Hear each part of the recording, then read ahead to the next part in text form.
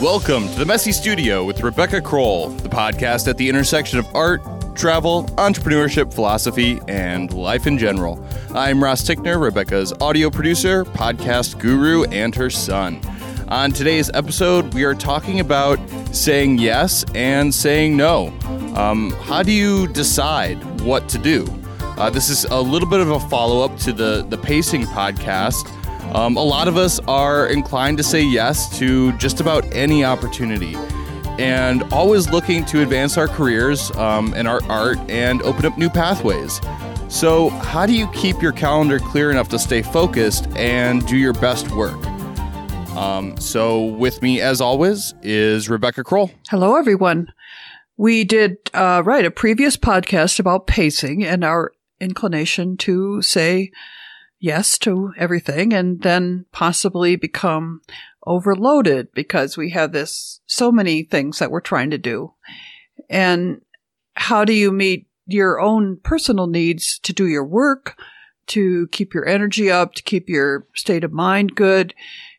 And it's a balancing act. And I want today to give you a few things to think about when you get those emails or phone calls and you're looking at something and wondering, should I do this? And this happens at all stages of your career. And at all stages, you go through the same kind of process of, is it worthwhile? What can you say no to that won't hurt your path, your good trajectory? You're on a roll. You have plans, you have goals, and things are coming at you. And what is smart to say yes to and what is smart to say no to? And throughout this, I think there's an attitude to sort of keep in mind that you are probably going to make mistakes with this stuff. It's part of learning. We've all made poor decisions as well as good ones. And a lot of it is just simply guesswork. So if you have said yes to something that turns out to be some sort of disaster or just a big waste of time or money, don't beat yourself up because this is unknown territory. And I think that artists and other entrepreneurs probably encounter a lot more of these decisions than a lot of people do. If you're on a pretty straightforward career path in some other profession, it's a different situation. I think you don't always have people coming up, calling you or emailing you and saying, do this, do that, because you're in a different structure. It's more set out. And so as artists, I think we need to learn to sort through this stuff. A lot of opportunities that may not really be that great. They sound good, but the way they're presented is quite convincing, and they're really presented as sales pitches, right? You want this. I want you to want this thing. And this might be being part of one of these publications where you have to pay to be in it, or something else where you're having to front some money. And, when you think about if you're in the market for something and you get a sales pitch from someone, if the thing is important to you and you want the thing, then it's fine to listen and to engage. If it's something you didn't really ever think you wanted and suddenly it's in your face, I think it's good to be a bit skeptical of that. And I think it's also good to be skeptical in terms of, is a person really being honest? Are they really telling you everything that you need to know? Again, a sort of a dishonest sales pitch would leave out stuff that you might want or need to know before you made a commitment. So kind of looking at some of these things anyway in those terms is I think it's kind of a good stand to take. It doesn't hold true for everything. I mean, there's going to be things that are so clearly wonderful. It's just like everything's right. This is good. But I'm talking about more of the sort of borderline things. So some things to ask yourself when somebody presents you with an idea.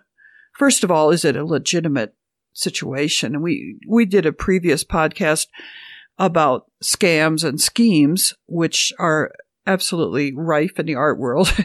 And so we kind of covered those. The basic gist of that was avoiding situations in which you have to pay to play.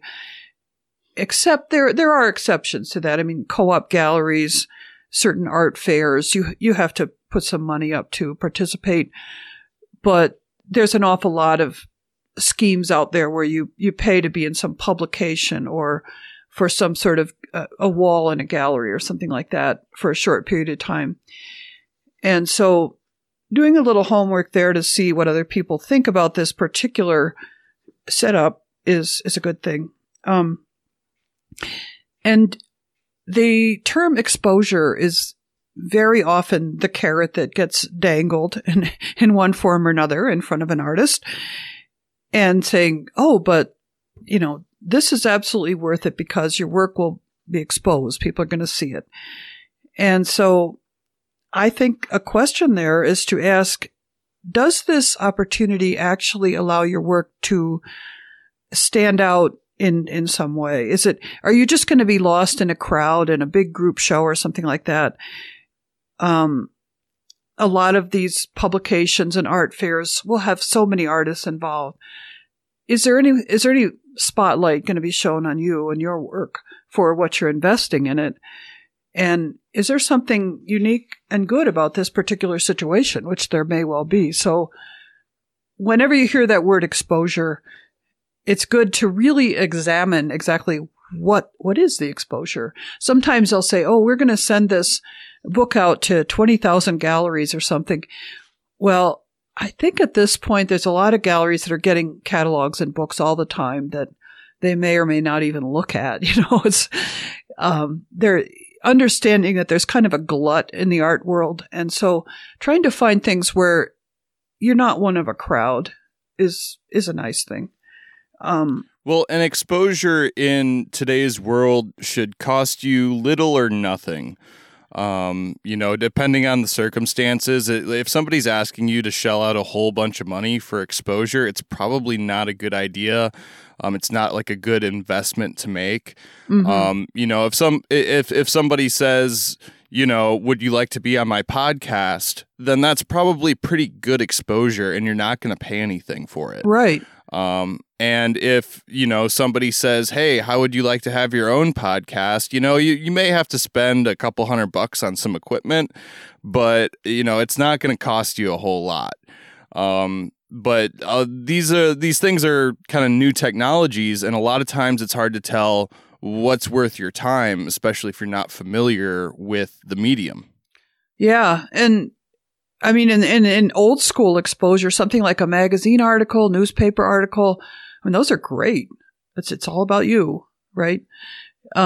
Anything where you're the one, because like you said, it's hard to get legitimate forms of exposure when that's the only thing that's being offered to you, and especially if it's at a cost. I think most legitimate forms of exposure are not at a cost. Just because somebody's interested in your work and they want to help get you out there, then they want something from you, which is you, and you want something from them, which is their exposure of you. But it's like everybody's happy. But if they're exploiting you for your money, you can be pretty sure that you're going to be one of many people that they're aiming this at. And so it probably won't be very effective. A lot of times what they're asking you for is like your time or for you to donate some artwork. And you need to recognize that when you're doing that, you need to consider the cost of your time and the cost of that artwork. Mm-hmm. What is the opportunity cost? If you sold that artwork, what would it be worth? And that's really what you're donating. So, right. Everything has a cost. Right. Requests for donations often use exposure as the hook. And I think it's absolutely fine to participate if you support the cause and something you believe in, but you know that you are actually donating something of worth, and you're fine with that. That's fine. There's also some charity donations or charity auctions now that pay the artist at least a portion of what is paid for the artwork. So kind of find out what the deal is if you're asked to donate. Another thing to look at, are there other aspects of some opportunity or offer that really sound good, but when you look at it closely, may not add up to very much? And one of these that I've encountered with friends of mine is they're invited to participate in something in New York City. And this happened to me a long time ago, too. Well, the very words show in New York City are like, oh, this is it. This is so fabulous. And I think you can really just kind of go off the rails there and you think, oh, this is going to look so good on my resume. Well, first of all, again, check out the actual location and legitimacy of whatever the situation is. And don't be too fixated on that line on the resume, because if there's not substance behind that line that you can use for your benefit, then, it really isn't that useful. Unless you can talk about this in a way that's true and adds up to something. And what I mean by that really is there's a lot of places in New York that aren't really regarded as legitimate showing spaces. They're not recognized really by the rest of the art world. And so putting yourself out to be in one of those places probably isn't really worth it. Again, if it's a personal decision, and to be able to go to New York and see your work in a gallery may be worth a lot to you personally. But you just have to weigh it all out and be pretty objective about it. Another thing that might cause you to say no to an opportunity is that it's going to be really, really time consuming. And that's pretty hard to know ahead of time, right? I find it so. I guess kind of a good rule is it's like when you get something done in your house, and you always have to figure it's going to take at least twice as long as what you think it's going to take to put in a new bathroom or whatever it is. If you suspect it's going to take a lot of time, it probably will. And I think just trying to be very realistic about the amount of time, and be wary of people trying to convince you by saying, oh, it'll be actually really simple and easy or something. Probably not. If it's like, this is only going to be an hour a week that you spend recording this podcast. Good example. Yeah, Mom, this will be like really easy every week. You can fit it right into your schedule. No problem. And the person trying to convince you may well believe it themselves. If it's something you haven't done before, you really don't know. And I guess as long as you're okay with saying, well, let's try it. Let's see how it goes. It's fine. Well, and things like the podcast, or like your recent video that you produced, to use those as an example, a lot of times when you do have a something that you want to do, an opportunity, if you really knew what you were getting into, you'd never do it. If you really knew how much work this was going to be, you'd never do it. But the upside potential can be also something where you never would have expected it to do as well as it has been. Yeah, going into it. That's a really good point. I think all of this stuff involves some risk taking, and sometimes it turns out so well and you're so happy about it. And you don't care that it's taken a lot of time. The two cases in point that you just mentioned, they're just exciting projects, and they're new. Something new. You don't know what's involved. New to you.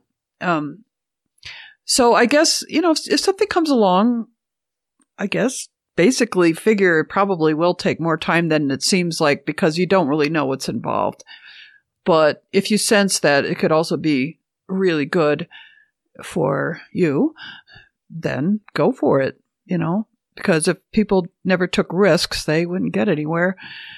Right. And the reward can be other things than financial. We don't really make money at this podcast, but I think we really enjoy producing it. Right. And it gives us an opportunity to kind of hang out every week and, include the listener in that. And yeah. It's, so there are things that you can gain beyond financial and advancement of your art career. Absolutely. Although I think that the podcast is kind of legitimate exposure. And it's taken a lot of work, and I don't know if it's really quantifiable in terms of how it's affected your exposure or your career.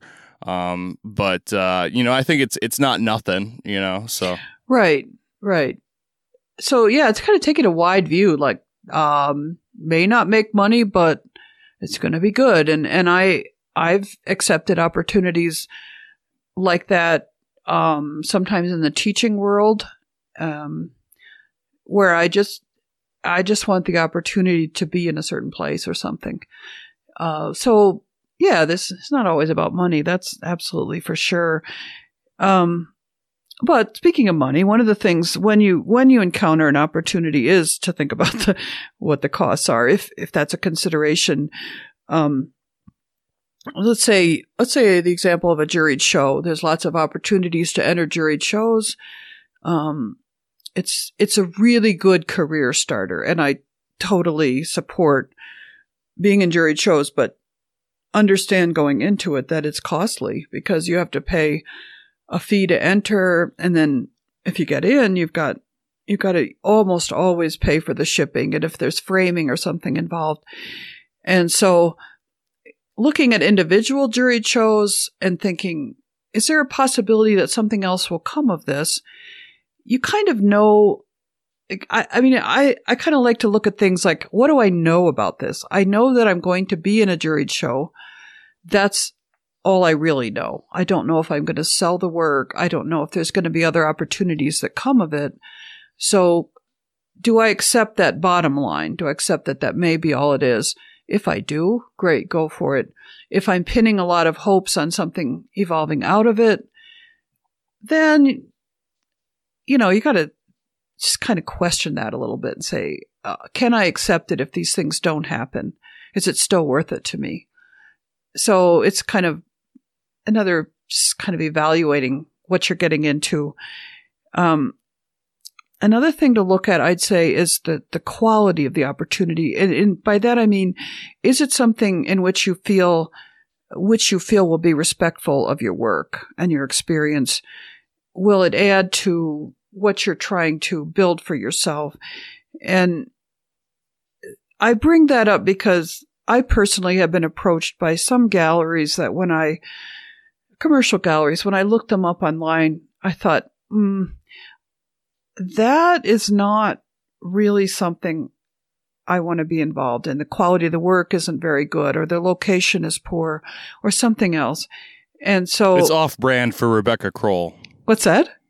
It's off-brand for Rebecca Kroll. Off-brand. You get a sense of where you're at and how you want people to think of you. I guess that is your brand. And if something is, it's like not quite there, it's okay to say no. It's also okay to back out of things. I think most of the time, if you start being treated with disrespect, if something starts to happen that you're not happy with, you're not getting paid, or something's going wrong, you're not committed. You may lose something. You may lose some money or whatever. But I think a lot of us have been in situations where it's starting to go south. It's like, okay, I no longer want to be involved in this. So you do usually have an escape route. Let's put it that way. But looking at it up front, does it seem like a good situation in that way? And I think a big one too is, we've talked about setting goals and having intentions and plans for what you're doing. Does this particular opportunity you're looking at, no matter what it is, does it fit in with that? Does it somehow seem like it has a place in what you're trying to do? Or does it seem way off to the side? So just trying to keep that focus on what you want and in terms of your goals and your career.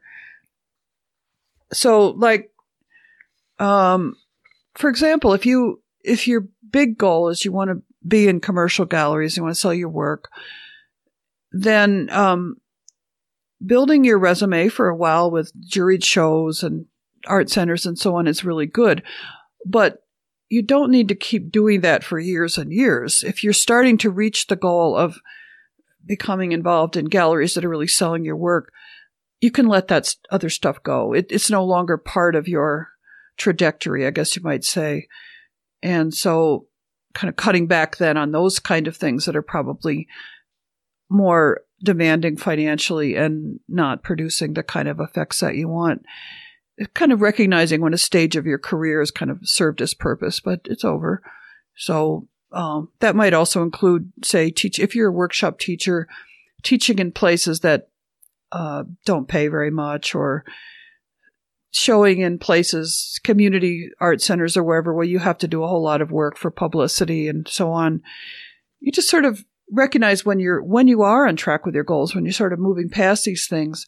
And then when those opportunities come up, and they will continue to come up because you're in that world, but you're moving out of that world a little bit. So you continue to get requests for the kind of things that you sort of are moving past. And I think just kind of recognizing that is good. And avoid sort of stepping down, like if you're not sure a new gallery is quite on the path, on the goal. So I think over time, all that stuff is just kind of, it's a gut response. You kind of know it. You sort of know it right away within the first 5 cents of an email that, I don't know, I don't think so. Well, and if you ever have kind of a question about whether this is something that's right for you or not, I would say probably just consider, especially with art where inventory is something that, the same painting can't go to 2 different places. So really consider, what artwork are you sending them and how much are you sending them? Yeah. And how difficult is it going to be to get it back if this isn't working out? No, that's a really good point. Yeah, I personally have. I mean, it's a lot easier to take a risk on somebody that's kind of driving distance from your house. You can just go pick up your artwork. That is so true. I right now have artwork in galleries that is going to be very hard to retrieve, just logistically. And at the time, I thought, oh, great, they want my artwork, but not easy to get it back. And so that's kind of the big picture. That's the long picture. That is good to have that. When you're looking at anything logistically, what are the logistics involved here? And it's so easy to get excited and, yeah, I want to do this, and then take a step back and really look at it. And if it still looks good, go for it, and good for you. So I think there's some reasons to say yes wholeheartedly to things. And basically, when you have the opportunity to do something with someone or some venue that is a legitimate and respected place and that you're excited about working with, that is absolutely, give it a 10 and go for it. Also, when the benefits of doing this thing are things that you can pretty much point to beyond exposure, okay? There's something beyond a line on a resume or something that's may or may not actually be worthwhile. And if you know that there's going to be, even if you have a show at a gallery, do you know that the gallery is going to want to continue to represent you? That would be a very big plus. Maybe you're invited into a group show and they say, well, we'd like to keep some of your work afterwards. Maybe there's an artist talk and it gives you an opportunity to connect with people. So things that you can really point to and say yes. And that you've looked at the whole situation and been objective about it and evaluated it, and you're feeling good about it. Other artists are often a good validation source. If you thinking about a gallery, look at the roster of artists. If there's anyone contact them and ask them what they think about it. And if you don't know anyone, possibly connect with them through social media. Most artists are fine with telling you basic things like, yes, their business practices are good or something.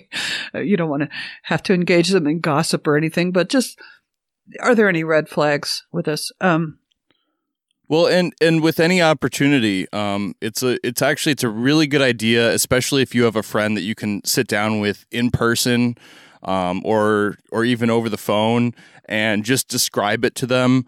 A lot of times when something only exists kind of in your head or through an email exchange or something, it's sometimes it's hard to really catch those red flags. Mm-hmm. And if you have to explain it to somebody else, suddenly that you end up hearing the own words coming out of your mouth and thinking, yeah, nah, this doesn't actually sound very good. You know, right? this Or if you feel like you're there's some kind of suspicious things about this circumstance, or right. you know, there's something a little bit off about this whole thing, or I'm just getting a bad feeling about it. Just you know, something about as soon as words become vibrations in the air, they enter your ears. It's like a different way of interpreting the information. Yeah. And sometimes things will jump out at you.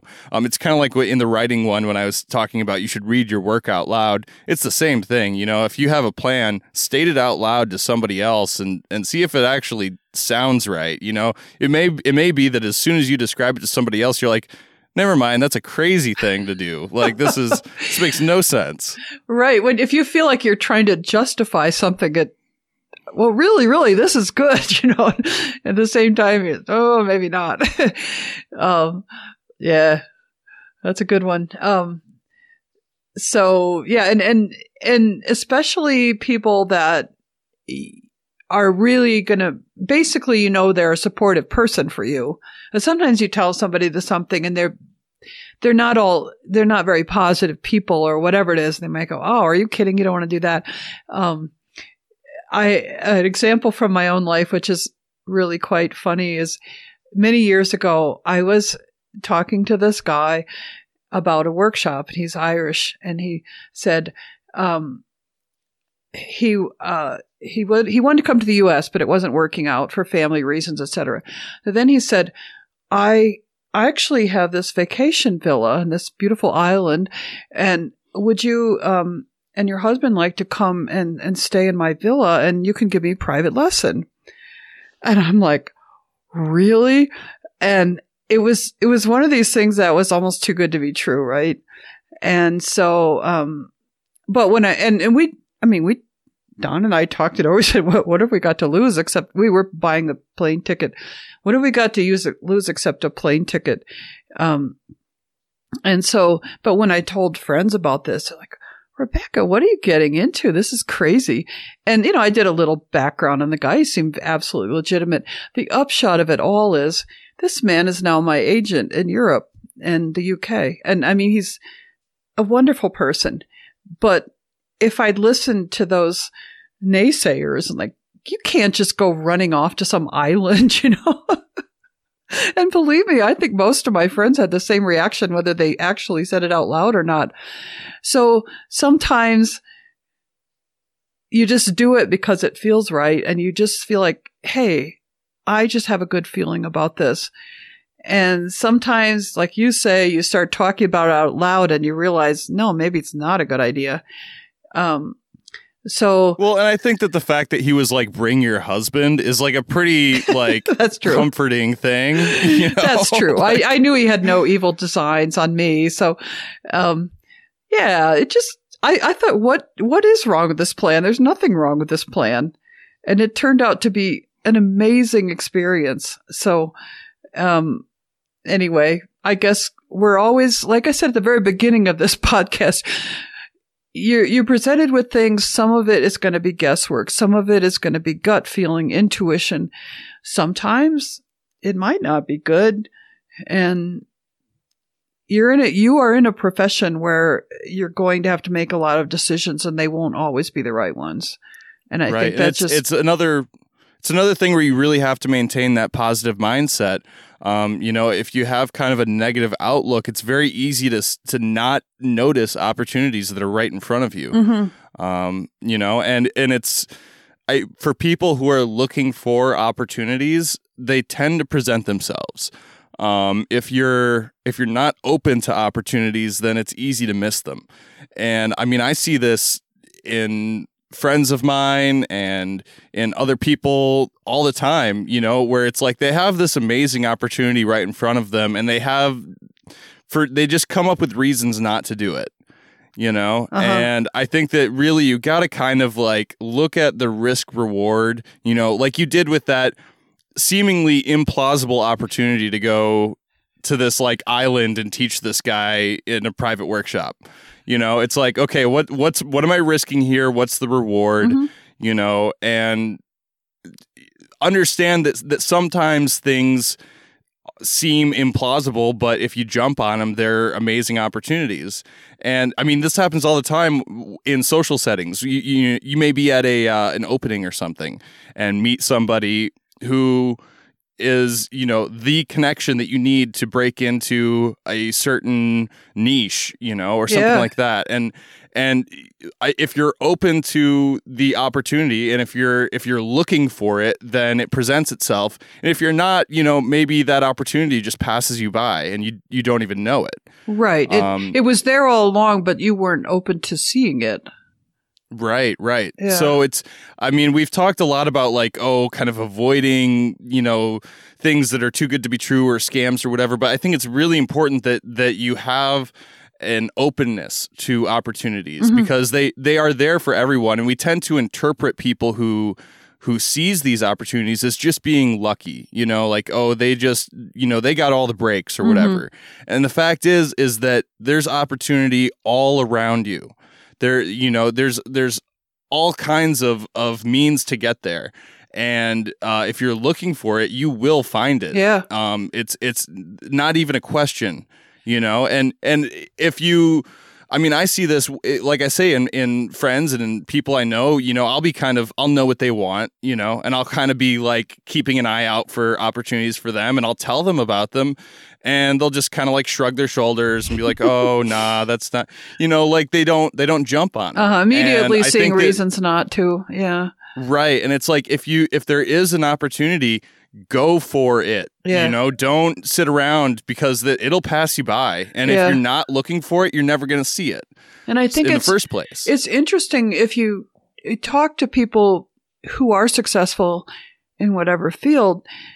I think a lot of people have stories of kind of what you're talking about, where something came along and they just seized on it, and they could have let it go, or they could have talked themselves out of it.